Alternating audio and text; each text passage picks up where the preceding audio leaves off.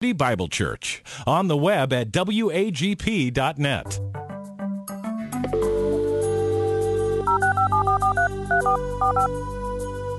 This is the Bible Line, a live radio call-in program with Dr. Carl Broggi. Dr. Broggi is the senior pastor of Community Bible Church of Beaufort, South Carolina. And for the next hour, he's available to answer your questions, providing biblical insight and wisdom for everyday Christian living. Our phone lines are open, and if you have a question, you may call 525-1859 locally, or outside the immediate area, call toll-free 877-924-7980. Now let's join Dr. Carl Broggi. Study and show yourself approved of God as a workman who is not ashamed, accurately handling the word of truth.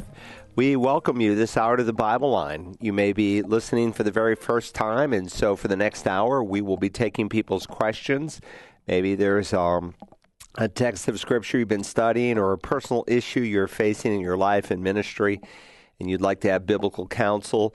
Well, if we can help, all you need to do is pick up the phone locally. Again, it's 843-525-1859.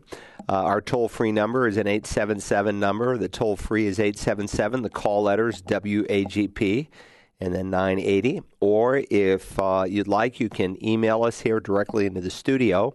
The email address is TBL for the Bible Line, TBL@WAGP.net, and your question will appear on the screen in front of us here in the studio. If you call in, you can go on the air live, or if you're more comfortable, you can simply dictate your question. We're happy to receive it that way as well. Well, Rick, as always, it's good to be here. Let's go ahead and we'll jump right in. All right, Pastor. Well, we've got a listener at your old stomping grounds up in Worcester, Mass. They would like to know, what is your opinion of Dr. Michael Brown of the Line of Fire Radio? Well, I know Michael Brown by reputation. I haven't honestly listened to his radio broadcast, so I won't comment on that. We broadcast in Worcester, Massachusetts, and I don't know that he would be on that station that we're on. I don't think he is. But in either case, because they're pretty tight in terms of who they let on, he has some, I would say, different kind of theology than I do. I think some that is not accurate. He was part of the old Brownsville revival that took place in the mid-'90s to around 2000. That was a revival that, had all kinds of excesses in it. They thought it was a great awakening of God. That's highly debatable. People fainting on the floor, passing out, being in coma-like states. They call that being slain in the spirit, shaking uncontrollably, laughing, barking like dogs. To me, that just is not the Holy Spirit's work. He is the God of self-control. He doesn't bring you to a point where you are out of control. And so there's, I think, a lot of confusion and imitation, and not even imitation, but bizarre things that sometimes will excite people and bring the crowds in, but not necessarily give them the gospel and the plan of salvation that they need. Now, if he's changed from that, it would be news to me, but I think foundational to his theology, there's a lot of error there. And so while I've not listened to his radio broadcast, I know him by reputation. Maybe he's had a change of heart. I hope so, in which case, wonderful. So that's all I'll say on him. So, all right, very good. 843-525-1859 if you have a question on today's Bible Line. And Joseph from Loudon, Tennessee writes, why do you take such detail on how one must be baptized and then gloss over the real presence of the elements in the Lord's Supper? The Bible clearly states that Jesus says of the elements, this is my body and this is my blood. And Luther had this difference with Zwingli at the Marburg Castle. Can you give me sola scriptura for this action? Well, Joseph from Tennessee, you haven't been in our services, so in fairness to your comment, I recognize that you don't see all that transpires when we gather to worship. But every time we do have the Lord's table, I go into great detail. We have the Lord's table at least once a month. It sounds like you're from probably a Catholic background, and being Roman Catholic, you probably have a different view on the Lord's Supper. But baptism is obviously important. It's very different from the Roman Catholic view. Baptism in the Catholic view washes away original sin and actual sin, as the Baltimore Catechism echoes, and restores salvation to the soul. I don't believe that for one skinny moment. I think baptism is very important, but it's always done after salvation. The Bible says believe and then be baptized, not be baptized and later believe. So God's word is clear, and every example and model in the book of Acts is always follows salvation. Acts 8, the Ethiopian eunuch, look, water, why can't I be baptized? And Philip qualitatively says you can only be baptized if you have first believed. In response to your question on the Lord's table, certainly Luther did have a different view from Zwingli, but he did not believe in transubstantiation. But let me go to the passage that our Catholic friends like to use, and I would just challenge you to kind of think it through. I recognize that divine tradition, as the Roman Church refers to it, carries the same weight and authority as the Bible itself. And so I do believe in sola scriptura, that Scripture alone must be our final authority and not the traditions of the Church or their take on those traditions. Certainly, in fairness to Roman Catholics, there have been traditions that have been carried down verbally, orally, that they have not necessarily embraced. But when they officially embrace a tradition, they say it comes on the same authority as Scripture. But here in John chapter 6, where I've turned to, Jesus said, I am the living bread which came down from heaven. If anyone eats of this bread, he will live forever. And the bread that I shall give is my flesh, which I shall give for the life of the world. So Jesus is making an incredible statement. He has already said earlier in this chapter, I am the bread of life. He who comes to me shall not hunger, and he who believes in me shall never thirst. So now he refers here in verse 51 to his flesh, and he refers to it several times in this chapter. And it's important to understand what he means here by flesh. I think when he speaks of eating of the bread, and that he gives his flesh, he's not speaking of his literal body. And again, context is everything. Context spells things out. Context explains things for you. He says here, the bread that I shall give is my flesh. He's using a future tense.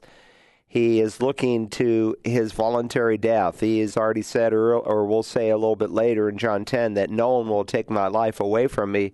I have authority to lay it down. I have authority to take it back. So he voluntarily, vicariously, substitutionary in nature, makes himself the object of God's wrath. And in that sense, he certainly gave his flesh. And he says here, for the life of the world. So here's the point. If all Jesus did, of course, was come to this earth and give us an example to follow and tell us to shape up and give us some new commands that maybe we hadn't had in the Old Testament, and then he ascended back into heaven, we would be in a hopeless mess because we would have nothing but a track record of failure in trying to keep what God wants us to do, because we are sinners by nature, by birth. And so the Lord came down and he gave his flesh. He came to give his life on Golgotha, one, so that we could be forgiven, so that we could, secondly, reestablish that relationship with God that was lost in the Garden of Eden. Jesus said, this is eternal life. He'll say later in this gospel that they may know you, the only true God, in Christ whom thou hast sent. So it's finding forgiveness, it's finding relationship, but it's also finding a changed life. Paul will say, if any man is in Christ, he is a new creation. How does that happen practically? Well, when you believe on Christ, you receive the Spirit of God. And so the Holy Spirit comes to indwell you, and he gives you new life, and that's where your ability to follow the commandments of God change as you grow up in Christ. But then, to make it, I suppose, even more challenging, he says, truly I say to you in verse 53, unless you eat of the flesh of the Son of Man and drink his blood, you have no life in yourself. And of course, again, my Roman Catholic friends would say, well, this is what we have to do at the Mass. And I think it's the Baltimore Catechism. I think it's chapter 26. I don't know if you can Google that, Rick. You got a computer in front of you. Just type in Baltimore Catechism. I think it's lesson 26. I can still see the picture in my mind of Christ over a table as a young man. We had to memorize the Baltimore Catechism. We would be tested on it. And, of course, your memory only lasted some weeks. But, yeah, there you go. The Baltimore Catechism. What is the Holy Eucharist? The Holy Eucharist is a sacrament and a sacrifice, they write. In the Holy Eucharist, under the appearances, please note, of bread and wine, the Lord Christ is contained, offered, and received. The whole Christ is really, truly, and substantially present. This is out of a Roman Catholic document. In the Holy Eucharist, we use the words really, truly, and substantially to describe Christ's presence in the Holy Eucharist in order to distinguish our Lord's teaching from that of mere men who falsely teach that the Holy Eucharist is only a sign or a figure of Christ. I guess that's me. I'm falsely teaching that.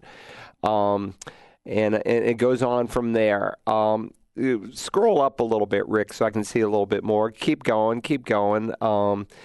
Let's see. How did Christ institute the Holy Eucharist? No, let's go to 347. What happened when our Lord said, "This is my body, this is my blood"? When our Lord said, "This is my body," the entire substance of the bread was changed into his body. And when he said, "This is my blood," the entire substance of the wine was changed into his blood. Christ could not have used clearer, more explicit words. This is, again, the Baltimore Catechism, not my words. More explicit words than "this is my body." He did not say, "This is a sign of my body," or "this represents my body," but "this is my body." Catholics take Christ at his word because he is the omnipotent God. On his word, they know that the Holy Eucharist is the body and blood of Christ. Of course, I won't read it all, but if you keep reading there in the Baltimore Catechism, they call this a miracle, that the bread, the juice can retain the same appearance, smell, feel, taste, but nonetheless, they say it is literally changed into the body and blood of Christ. Well, I don't think that's Jesus' point. I think here his point in John 6, because you've got to let the Scripture interpret the Scripture. And context is everything.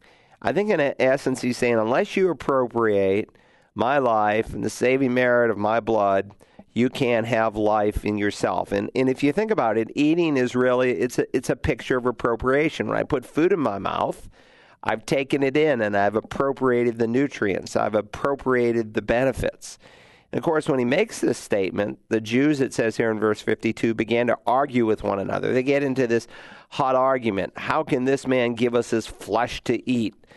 They're really bent out of shape. And, of course, this is not the first time when Jesus gave an illustration that people ask questions like this. With Nicodemus, you must be born again. How can a man be born when he's old? You can't go back into the birth canal. Jesus speaks of living water. Sir, I don't have a bucket to draw the water, and the well's very, very deep. And so here again, he's saying, I'm the bread that comes down out of heaven, and you've got to eat my flesh and drink. How can this man give us his flesh to eat? So it's very, very similar kinds of responses. And, of course, he makes the point here that he's giving himself for the life of the whole world. So if you are literally going to eat the flesh of Christ, we're going to take ultra minuscule bites to feed, 7.5 billion people. Well, here's how the Roman Catholics get around that. They say that it's transformed by the power the priest has been given through the bishop, through the cardinal, all the way up to the Pope. But again, I don't think it means that for a number of reasons. Number one, if you go back to the book of Leviticus, I think it's the 16th or 17th chapter, God gives very clear prohibitions about not drinking blood. It's something that is of great disdain to him. And even when the Jerusalem Council meets, and you can read of it in Acts chapter 15, there were some moral dictates that God laid upon the Gentiles, and one was that they could not drink blood. And so that is still a prohibition today. Most people don't drink blood, though I think in parts of Pennsylvania they still offer blood sausage. I think that might be the only exception that I can typically think of, other than maybe some really weird occult kind of groups, but the blood is precious to God. And he made coats of skin for Adam and Eve to show that without the shedding of blood, there's no forgiveness. He received Abel's offering over Cain's because one came on the basis of blood, the other came on the basis of human merit. He asked Abraham to sacrifice Isaac. And, of course, God provides a substitute, but nonetheless, he's teaching without the shedding of blood, there's no forgiveness of sin. And you see it in the Passover, you see it throughout the sacrificial system, all the way through the Holy Scripture. But again, context is everything. And so Jesus has said here, he who eats my flesh and drinks my blood has eternal life, and I myself will raise him up on the last day. Now, I think one of the keys to understanding this text is what he has already said in verse 40. For this is the will of my Father, that everyone who beholds the Son and believes in him may have eternal life. And here's the same phrase, I myself will raise him up on the last day. So what one phrase means, the other must mean. And he's already stated clearly in John 6:40 that believing in him is the guarantee that you have eternal life and someday your body will come out of the grave.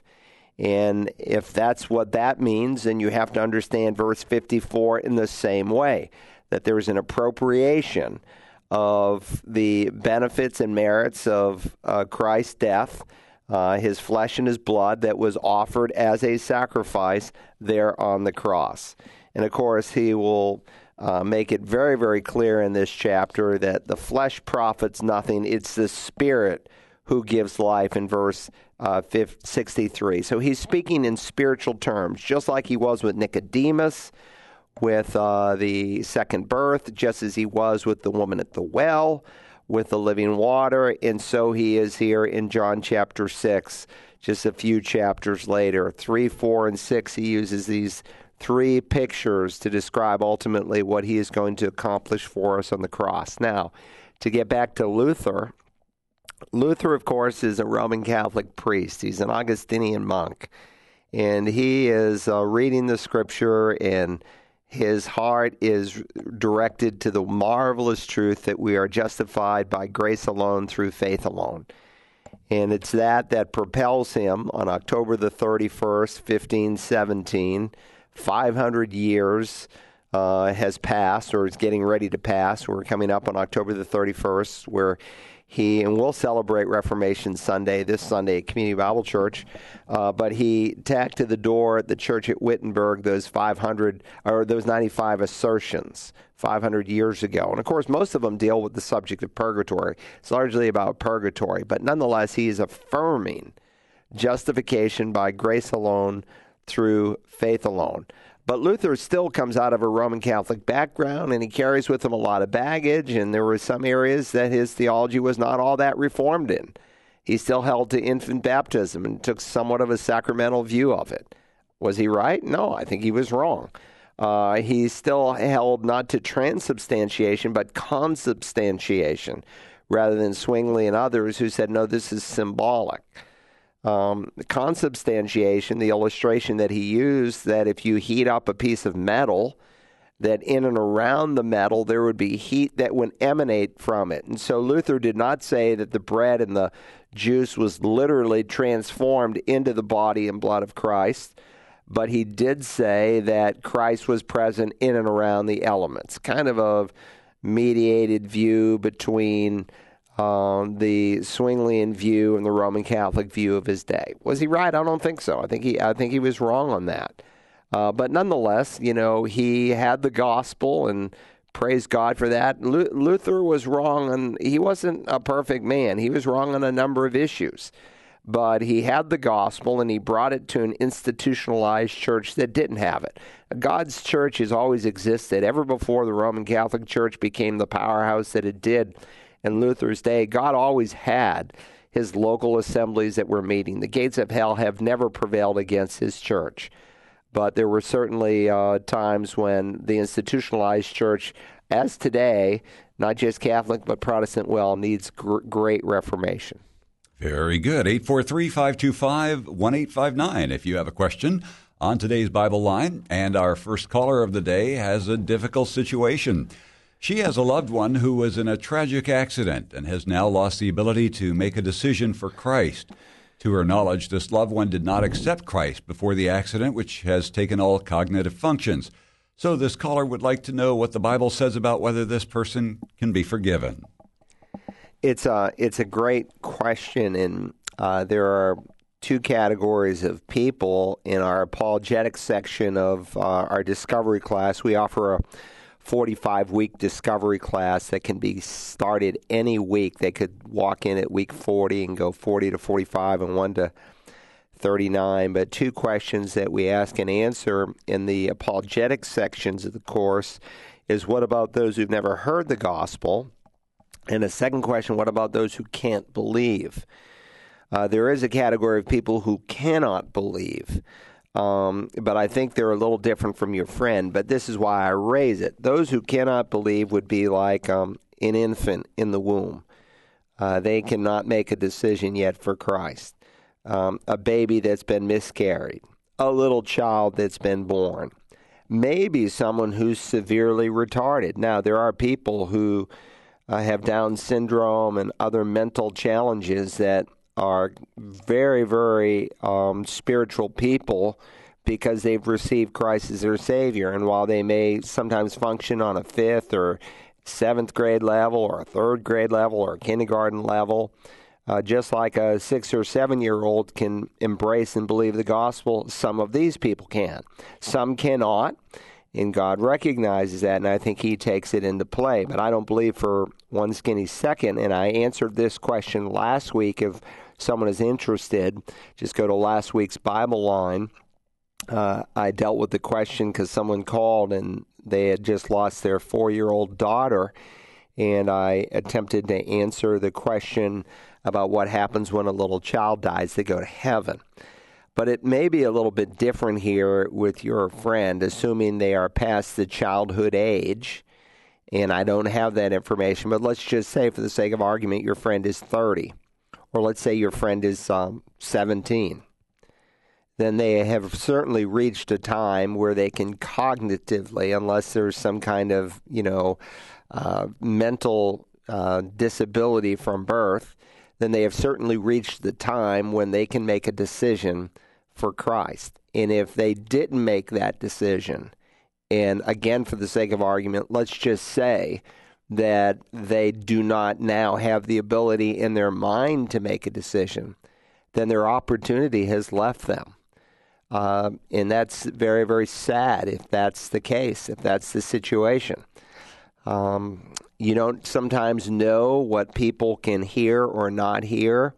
There are many testimonies that have been given in the last 50 years. In fact, I just heard a man recently share his own testimony that he was in a coma and people came into his room and were sharing with him, and he heard everything that they said. Now, the doctors didn't think he was hearing anything, but he did in reality. And I think of a pastor who once shared the story with his mother who was in a coma, and he wondered if she couldn't speak, she couldn't open her eyes, but she was somehow still conscious, such that she could squeeze his finger once for yes and squeeze her finger twice for no.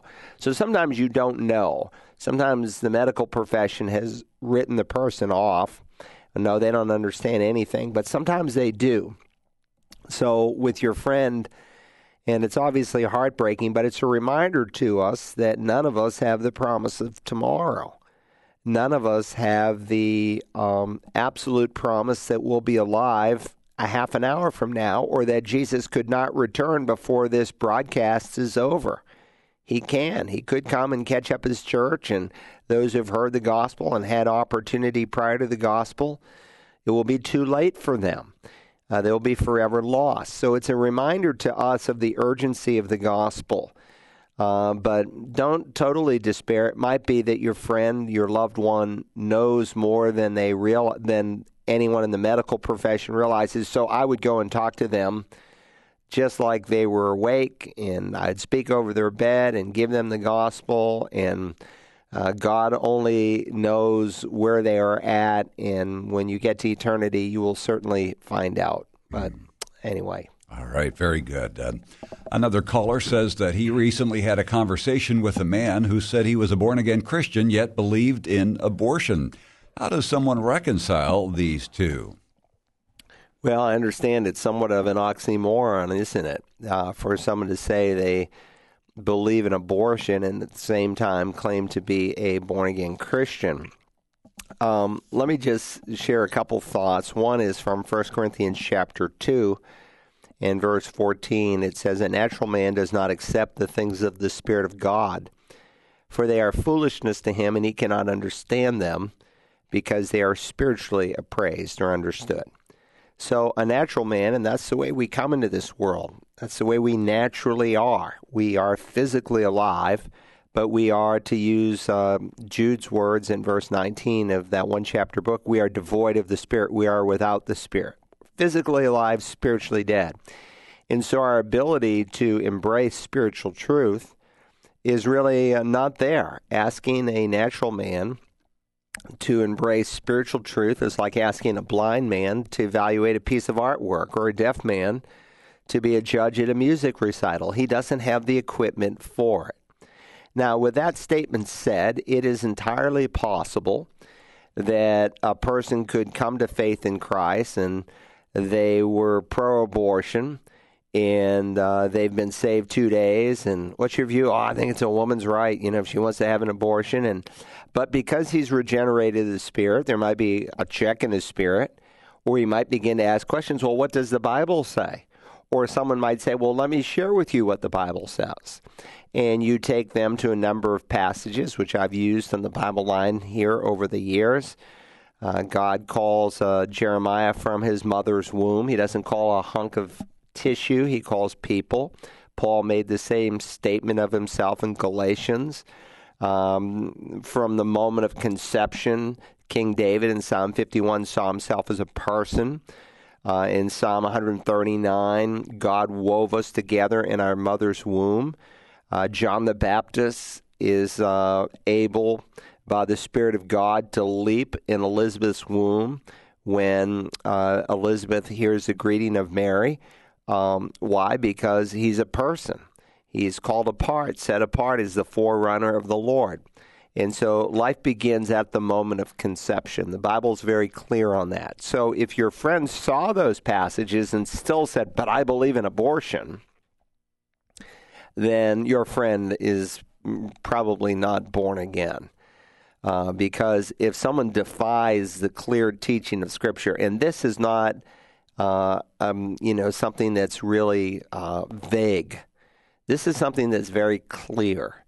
And so if someone defies the clear teaching of Scripture, then they are giving every mark that they've really never met the living God. That's one of the points that Jesus makes in John 15.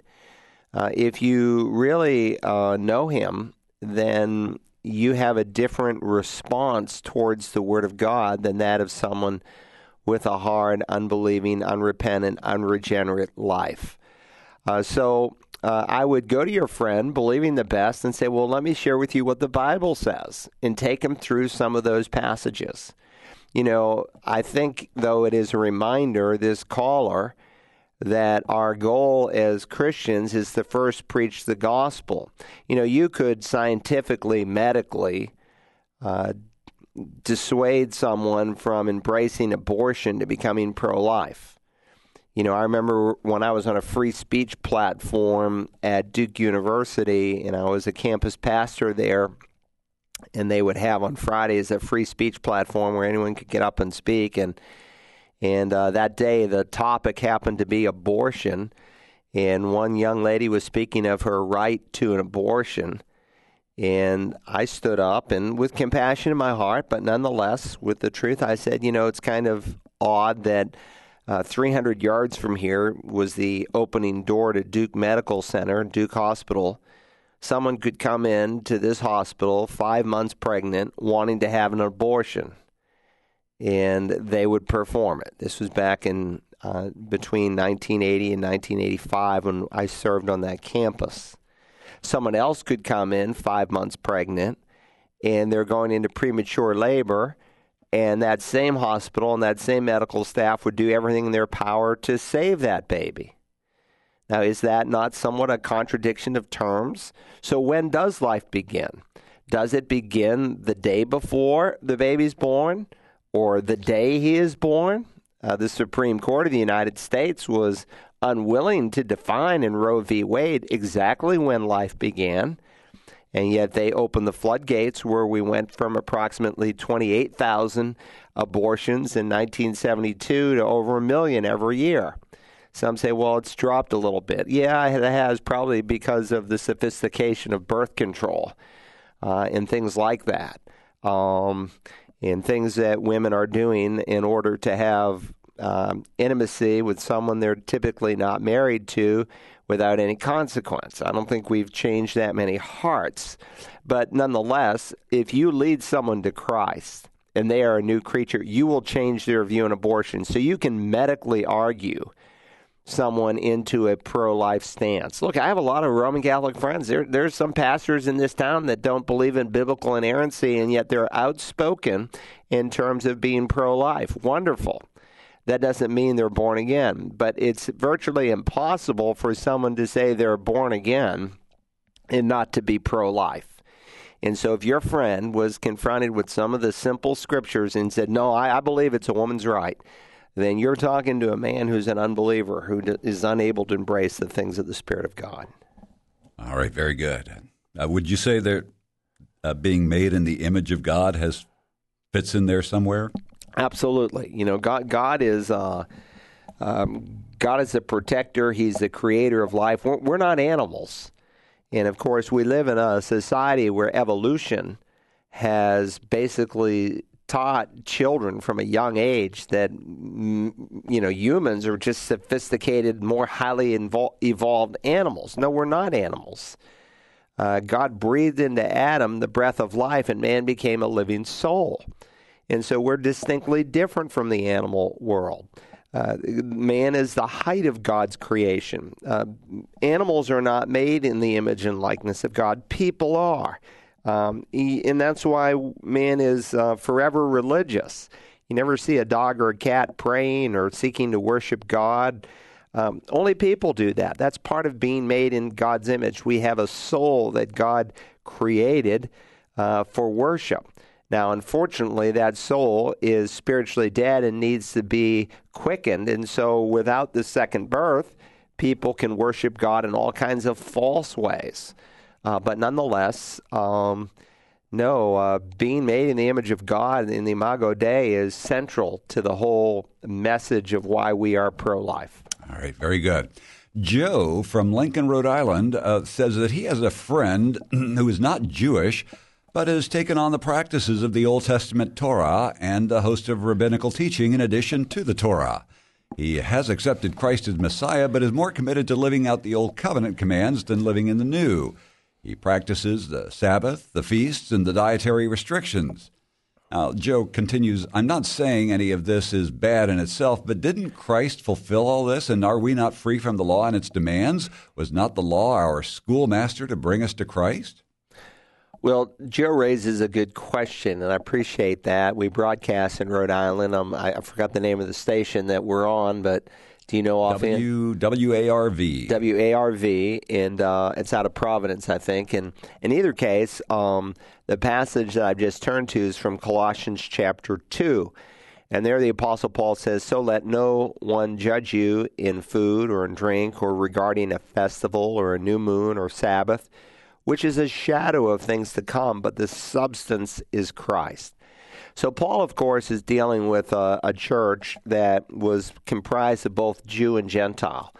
And so there was a transition period out of the Old Covenant into the New Covenant. And you had all these people who were raised in a Jewish home where they celebrated the festivals and certain feast days and so forth. But Paul reminds us here that those things were just shadows of a thing to come, but the substance is Christ. So the Bible would definitely make a clear distinction between the moral law of God, which is eternal, and the Mosaic law or the ceremonial law that was temporal, that was shadows. That's not to say that we could not, as a church or as a pastor or you in a Bible study context, take some Old Testament festival and teach its significance. There's great meaning and great pictures over what Jesus would accomplish in the Old Testament law, in the pictures that he gave there. But those things are not to be followed religiously today because they are shadows. And I think for this man to live like a Jewish person in terms of practicing the Old Testament ceremonial law, the certain feast days of the Old Testament, is really to deny the truth in John 1 that through Moses, came the law, but grace and truth were realized through the Lord Jesus Christ. So, I suppose, again, if a congregation occasionally, maybe reenacted, say, a Passover Seder in order to teach its meaning, that would be great, because remember, all Scripture, even the Mosaic Law, is profitable for teaching, for reproof, for correction, for training in righteousness, that the man of God might be equipped for every good work. But that doesn't mean that we are to follow it. So your friend is living under a different covenant. And I deal with this somewhat in a message I preached in Romans, the 14th and really the 15th chapter, where, again, you're in somewhat of a transition period where, let's just say someone, for the sake of argument, had been raised in a home where their entire life it was wrong to eat certain kinds of meats and certain kind of fish, like the shellfish, oysters and shrimp and lobster and crab. Those were all scavengers. They were forbidden under the Old Testament dietary laws. Certain animals that, like pig, and scavengers like rabbit, were forbidden under the Old Testament dietary laws. Jesus, however, in Mark 7:17 makes it very clear that what defiles a man is not what is eliminated and then goes out, but what comes out of his heart. And so he declares all meats to be clean. And, of course, in the illustration to Peter in Acts 10, when he has that dream, God lets all these unclean animals come down in a sheet, and Peter says, "Never, Lord, I can't eat those things." And God says, "No, what I've declared clean, no one is to call unclean." And, of course, his point in that was to help Peter get a new perspective on how he was to deal with Gentiles in terms of his evangelization of those who were not Jewish and how he was to treat them. But God never uses an illustration that has an error in it in which to teach truth. So in Romans 14, you had some people, some Christians who grew up under the Jewish dietary laws, and then you had Gentiles who, to them, it was no big deal because they ate pork their whole life. And so there was potentially an opportunity for some contention in the church. And Paul argues that, no, you need to be willing to yield your freedom so as to not create division and cause a brother to stumble. But with that said, he doesn't want the weaker brother to stay in that weaker state. He will start chapter 15 by saying, "Now we who are strong ought to bear the weaknesses of those without strength and not just please ourselves. Each of us is to please his neighbor for his good, to his edification. For even Christ did not please himself," and so on. He goes from there. So your friend is living in shadows. And he may think he's being spiritual by living in those shadows, but he's really not. And he needs to recognize that those shadows just pointed to Christ, and he's denying really all that Christ fulfilled by appropriating those shadows, whether it's the way he cuts his hair or the clothing he wears or the food he eats or whatever it might be. Very good. 843-525-1859 if you have a question on today's Bible Line.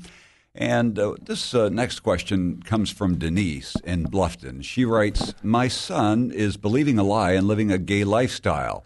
I love my son and have not turned my back on him, but what does God expect of me as his parent? My fear is facing God and his righteousness one day, hearing his rebuke that I didn't do more to help my son see the truth." Well, this caller from Bluffton is facing a situation that a lot of parents are facing today, even evangelical parents, where their child, their daughter, their son says, "I'm homosexual, I'm a lesbian," and, what do you do? And it is a heartbreaking thing for a Christian parent to have a son or a daughter who makes these kinds of decisions. And let me just say parenthetically, there are things that can drive these decisions sometimes. Very often, a young man may turn to a homosexual lifestyle because he's been abused physically as a young man. And he has been sodomized by some older man, and he doesn't know how to deal with all the shame. And so at some point in his life, because he doesn't know how to deal with the shame, he embraces the shame and turns into that lifestyle. Again, where sin abounds, however, grace abounds all the more, so no one can ever use that as an excuse. Typically, when parents discover, especially born-again parents, if they're not born again, they'll say, well, I guess this is just the new generation, and, we need to embrace this. And, oh, you want to get married, son, to your boyfriend? Okay, well, we'll throw on a nice wedding, and they just embrace it. Obviously, Christians think very differently because they recognize that this is not some genetic formula that you've been born with and you had no choice over, that this is a moral issue. And so God says, and I have a message, is it okay to be gay? It's on, if you just type in YouTube, is it okay to be gay? Carl Broggie will come up. I go through virtually every single passage, Old and New Testament, on what God says on the subject of homosexuality. And I think, remind people at the end of that message that, sometimes we project on people who've come out of a homosexual lifestyle a certain second-class status in the kingdom of God, whereas someone who's heterosexual and slept with 500 women, well, they're all right, but that guy, that girl, she came out of a gay lifestyle. Listen, God's word is clear. Do not be deceived. Neither fornicators, nor adulterers, nor effeminate, nor homosexuals, and on the list go, shall inherit the kingdom of God. But the next verse says, and such were some of you. So God can save anyone from any lifestyle. So don't despair. What parents sometimes do is they turn inward and they begin to blame themselves. So, dad says, if I had just taken this boy hunting more, he would have been different. Or, they begin to internalize and blame themselves. And you can't do that. You can't live there. You'll never be able to go forward.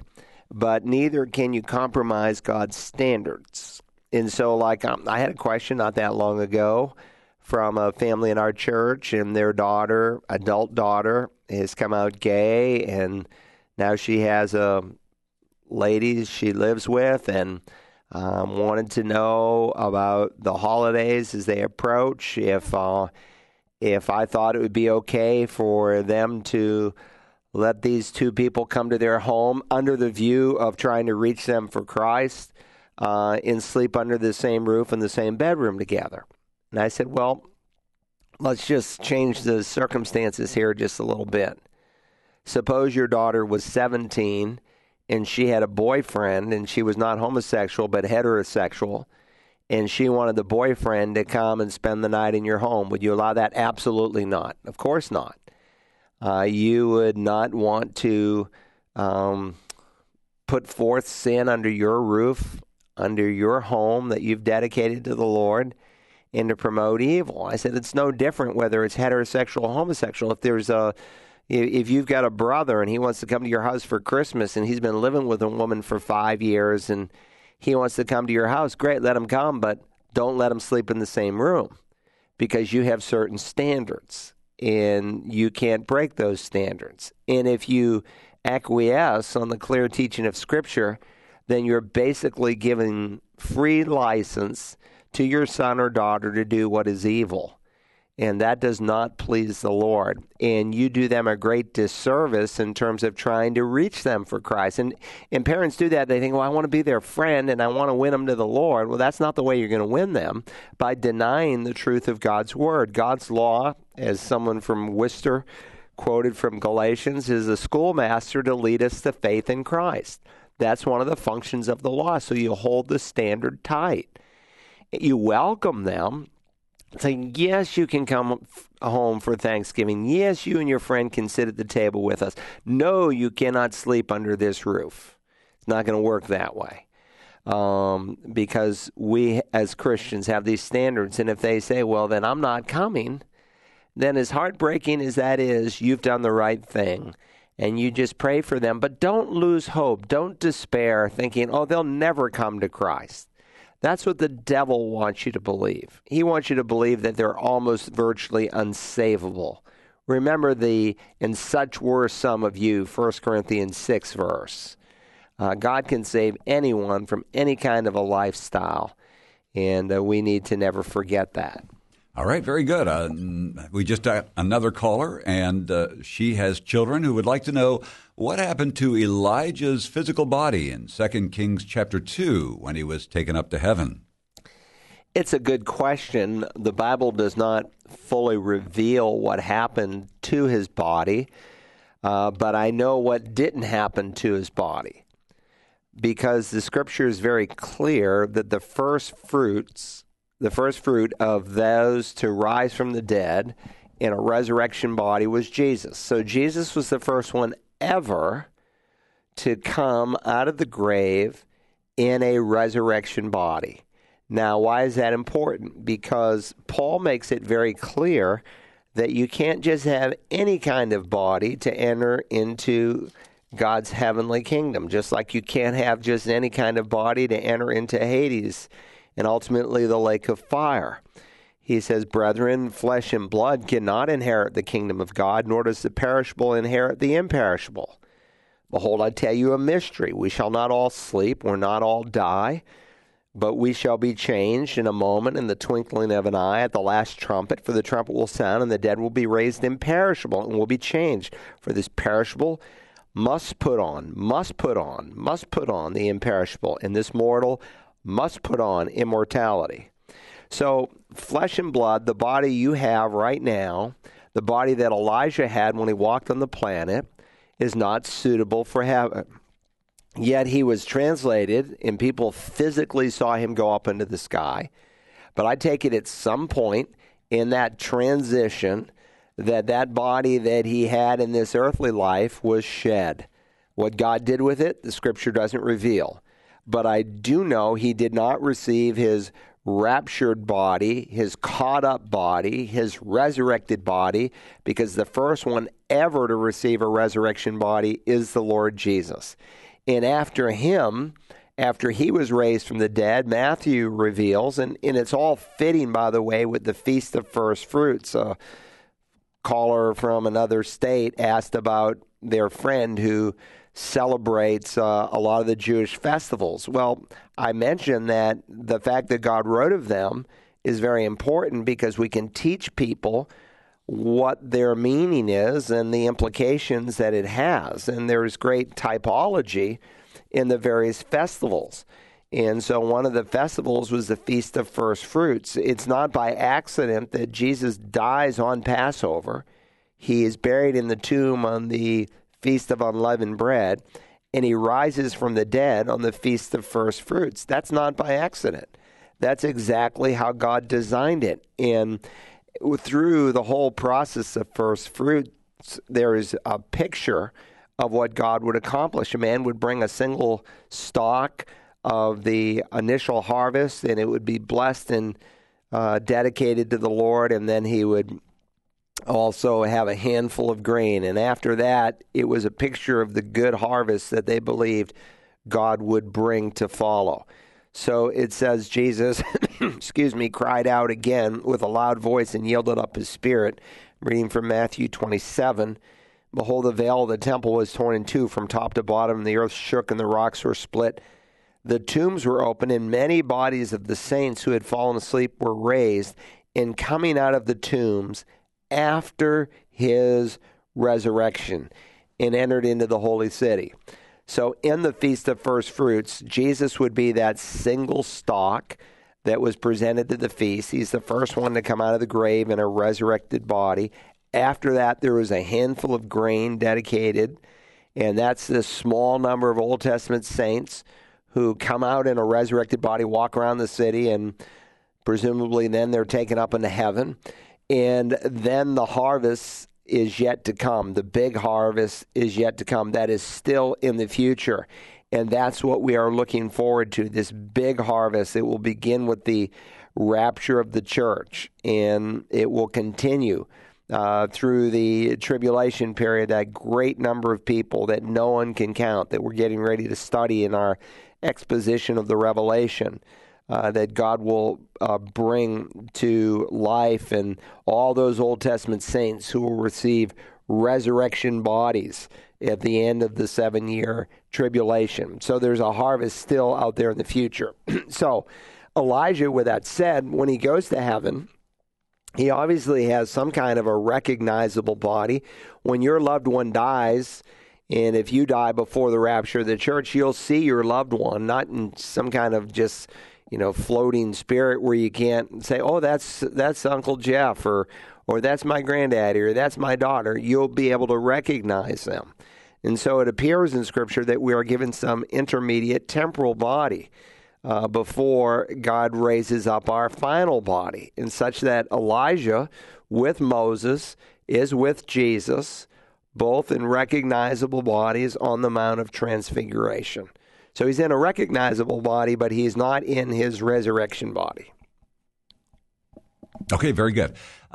This is a rather long question. I'm not going to read all of the scripture verses. You can use probably some of them. But what is your take on a Christian celebrating Halloween, given the holiday's true origin? This caller would like to know, what should a Christian do? I understand for some it gives them the opportunity to reach their neighbors, but I think we can do it by giving out candy and inviting them to the church, or handing out tracts with the candy. Give them Jesus that way. Well, it's a good question. It's one that often comes up during this time of year.